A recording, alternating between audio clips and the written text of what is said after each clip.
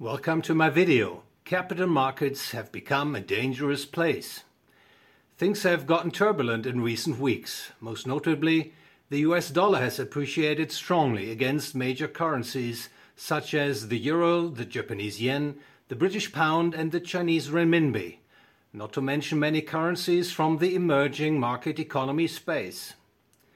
At the same time, stock prices have been trading downwards, as do the prices for long-term bonds.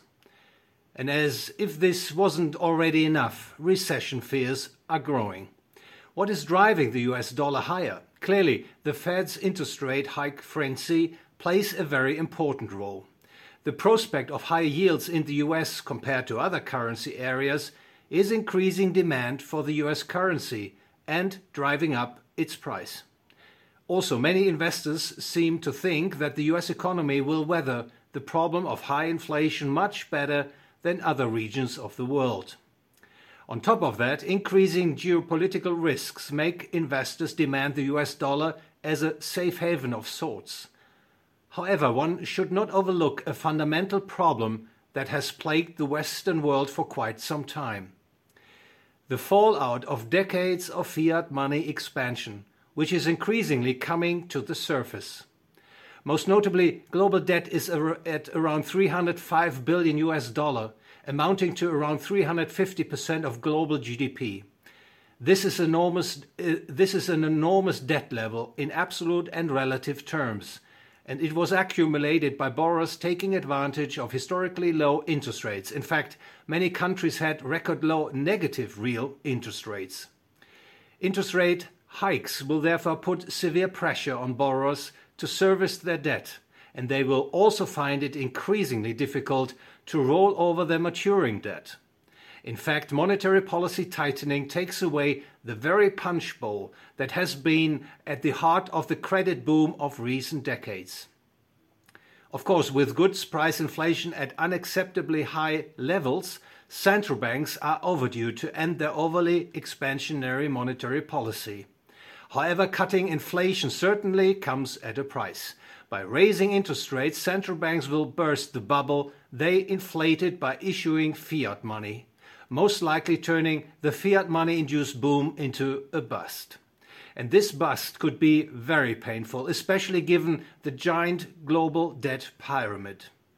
There's the risk that an ensuing recession, with firms going out of business, mass unemployment and credit defaults on a grand scale could escalate into a depression that could topple the entire fiat money architecture.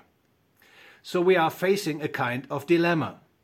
Reducing high inflation could crush the economic, financial and monetary system. Prolonged high inflation to support production and employment could spell disaster for currencies' purchasing power. How likely is it that central banks will succeed in doing both, bringing down high inflation without causing a recession depression? Unfortunately, the odds are not in our favor, because a fiat money-induced boom must turn into a bust, with or without active intervention by central banks. What is more, green policies are putting a heavy burden on national economies. Rising energy costs and the wider impact on food production, for example, push up goods prices, thereby lowering people's real incomes. This will reduce demand for goods and services, thereby forcing many companies out of business and destroying jobs. In other words, the green policies already have a rather contractionary effect on economic activity in many countries, and it will be amplified by central banks raising interest rates and curbing credit and money supply growth. From this perspective, the world's financial and economic system is in a precarious phase. What will central banks do when faced with a hard choice, either lowering inflation or saving the economic and financial system from a severe, perhaps even devastating crash? If history taught us any lesson, the answer is that it is inflation that investors have to fear the most. In times of stress, governments and their constituents have all too often considered inflation to be the policy of the least evil, at least initially. This is because the beneficial effects of inflationary policies, avoiding payment defaults, come first, while the negative effects, people realizing that they are getting poorer, only come later. In fact, there is a strong incentive for any society to flirt with inflation in troubled times. However, inflation is a policy that cannot last. Inflation is a fraud. It cons people out of their money. It does so by surprising them. People suddenly realize that actual inflation is higher than expected inflation. As a result, they adjust their wage, rent and credit contracts to ensure they will not be hit by any further surprise inflation. As inflation expectations drift higher, the central bank will have to deliver even more surprise inflation.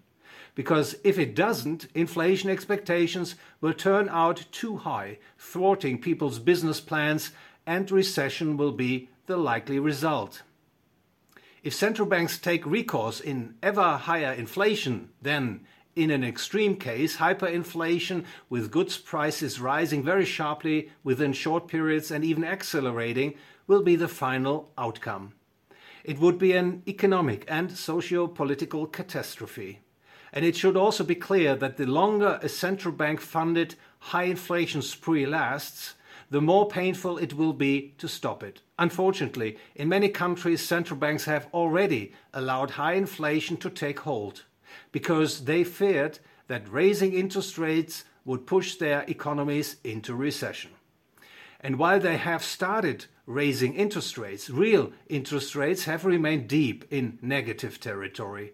This could be taken as a sign that monetary policy makers may not be as tough on inflation as they should be, that they are unwilling to accept a deep recession as the price for bringing inflation to more acceptable levels in the foreseeable future. Suppose this interpretation turns out to be correct. In that case, capital markets will become a rather dangerous place to invest your money. Increased inflation jeopardizes the success of many business models. The hardship caused by inflation for many people prompts governments to interfere in the functioning of markets, distorting prices.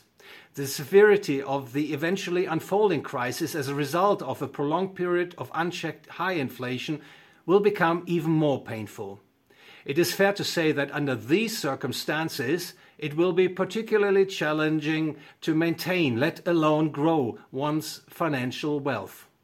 Holding at least some physical gold and silver in one's liquid portfolio is advisable, especially in light of inflation and systemic risks associated with today's fiat money regime. These money-like precious metals are very liquid, and their purchasing power cannot be debased by central banks running the electronic printing press. In addition, they do not carry a default risk like bank deposits and money market funds. These two characteristics make physical gold and silver an attractive investment in one's portfolio. For long-term oriented investors, gold and silver have a very good chance of proving themselves risk-reducing and return-enhancing in what lies ahead. Thank you very much for your attention. If you enjoyed the video, please like, share, subscribe, and ring the bell.